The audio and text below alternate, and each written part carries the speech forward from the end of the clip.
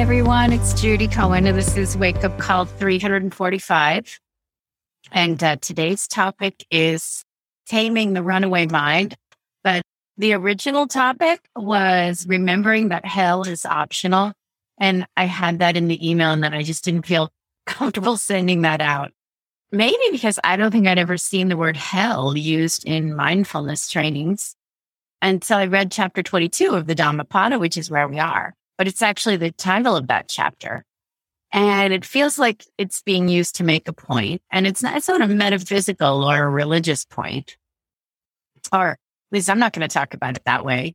I'm going to talk about hell as a place we get to, all on our own, all by ourselves in any given moment, just by letting our mind run away not from us, run away with us.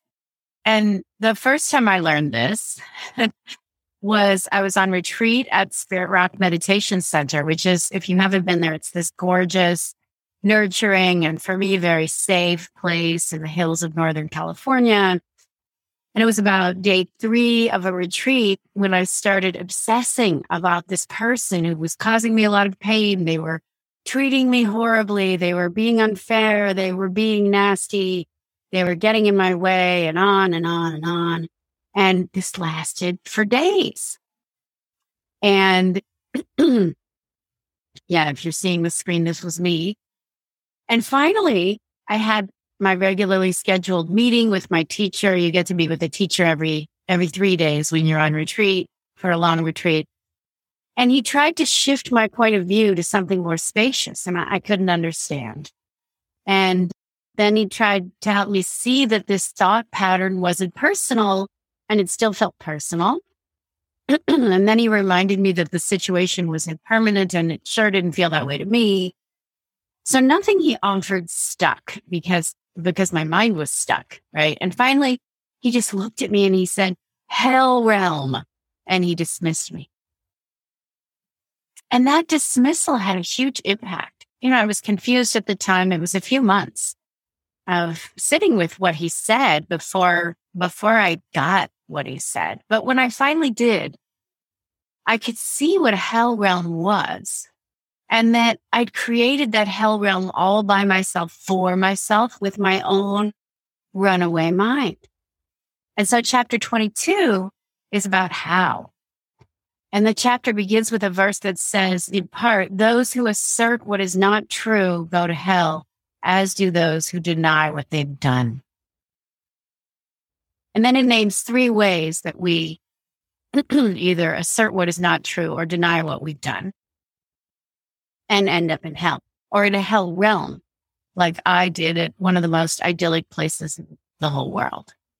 So here are the ways. Being ashamed of what's not shameful and not ashamed of what is. That's the first one.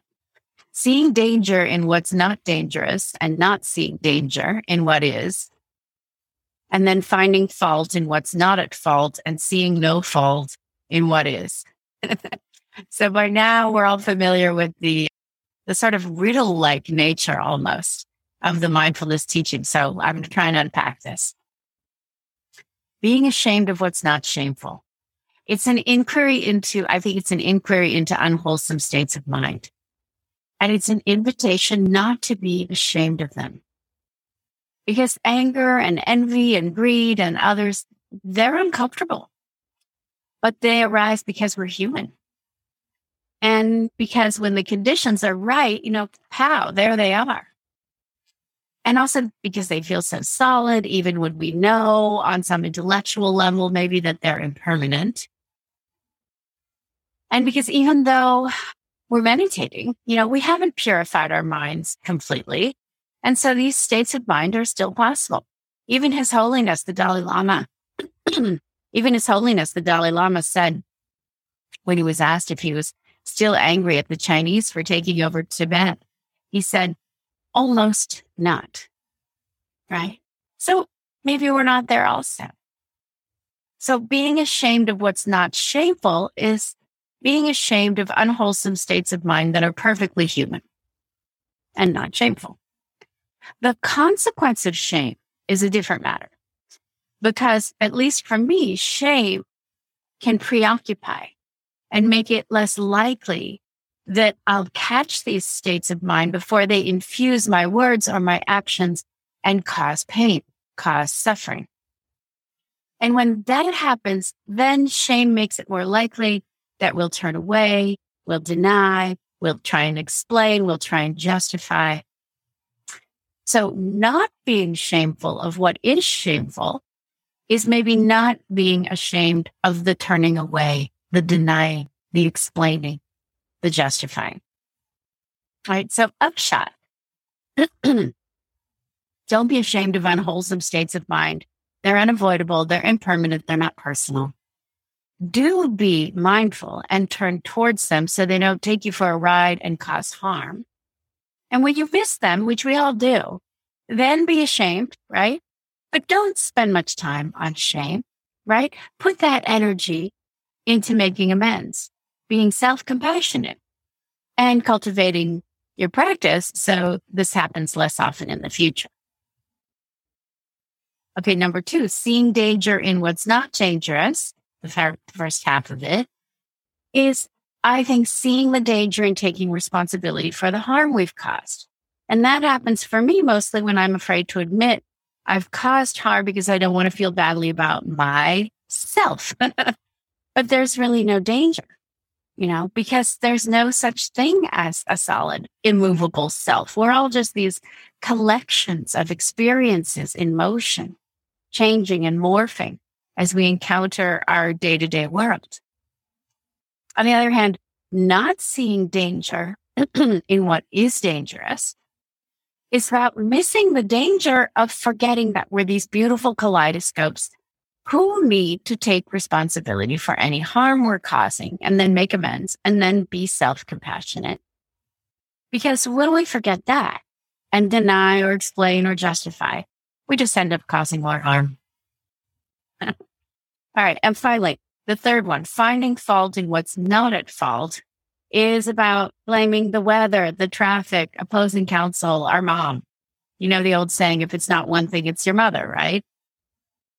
But none of whom are at fault for our unwholesome states, right? And seeing no fault in what is at fault is really forgetting to be mindful, not taking responsibility to practice more diligently if we're slipping into unwholesome states of mind a lot, right? Because what the practice tells us and shows us, and of course, you have to see if this is true for you, verify it for yourself, is that those hell realms where I'm stuck in this blaming and anger and fear and can't get out and can't even see it, they're avoidable if we're diligent. Hell is avoidable if we're diligent with our practice. So, back to the first verse, those who assert what is not true go to hell, as do those who deny what they've done. So when we're paying attention, remembering nothing is permanent or personal, taking responsibility, and remembering to be loving and self-compassionate, including maybe especially to ourselves, then chances are we're asserting the truth. We're not asserting what's not true. And we're also owning what we've done. And when we do that, chances are that we'll end up in hell, or we'll end up in hell realms like the one I landed in at that retreat, much less often. Okay, so let's sit.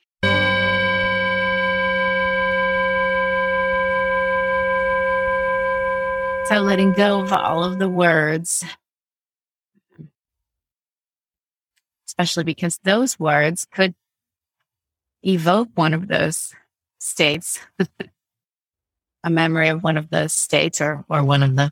And just so letting go of the words, coming to the body and just feeling yourself sitting, if you're sitting, standing, if you're standing, Walking if you're walking, lying down if you're lucky enough to be lying down. Feel the points of contact of the body with the chair or the earth.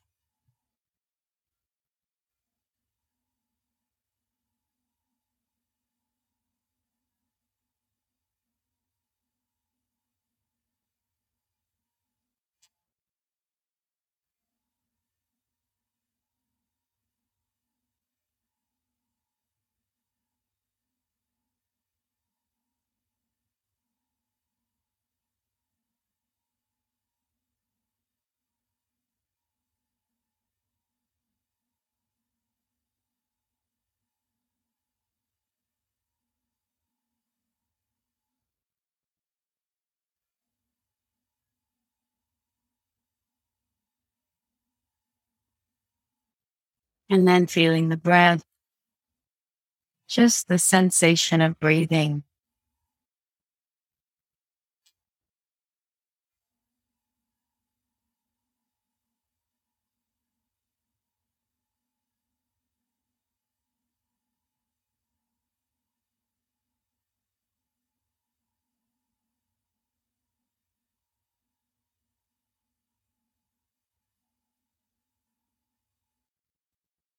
Breathing in, breathing out.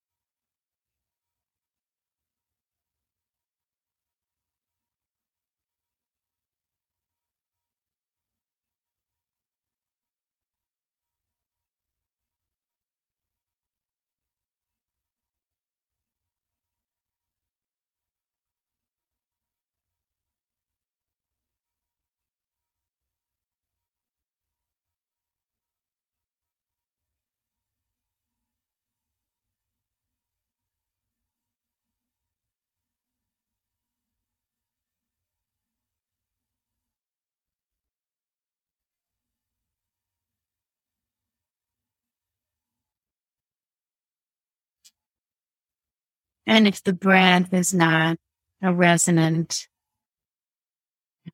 home base for the attention,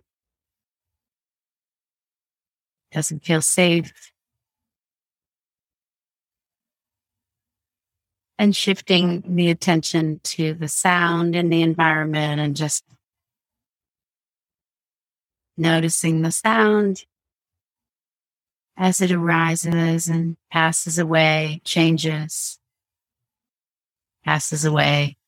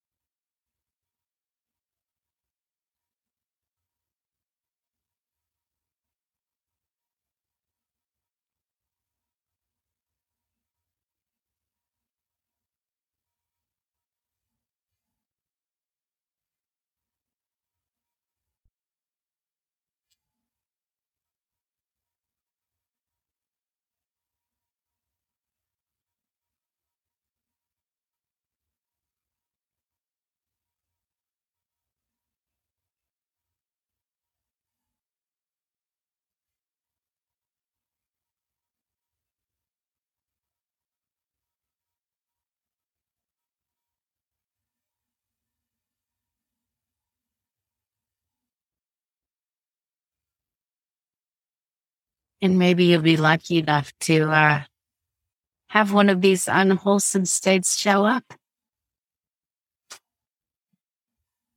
Maybe anger will show up, or maybe greed, or maybe jealousy, or one of these states of mind will show up, and you'll be lucky enough to turn toward and welcome it. Oh, this is anger.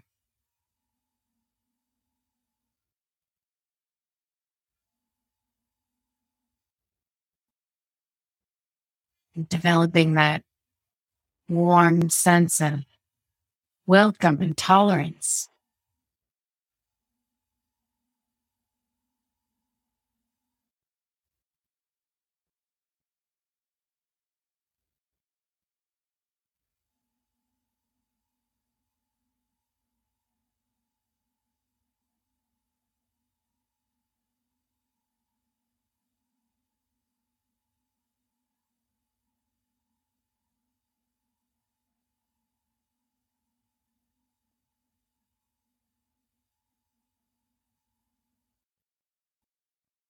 That warm-heartedness towards whatever is arising.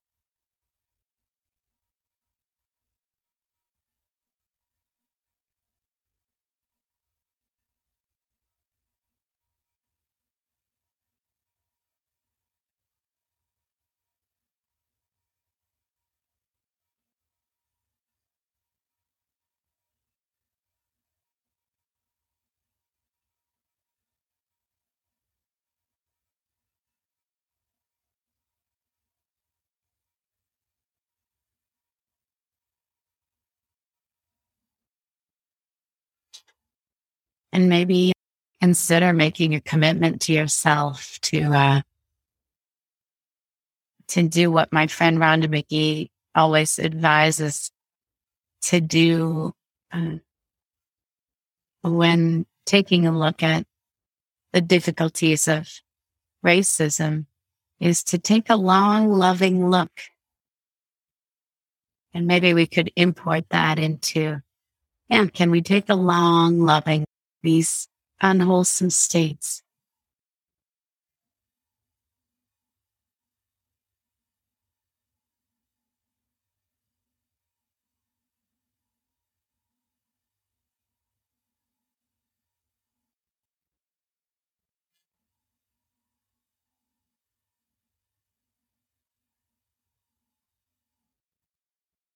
Just for today.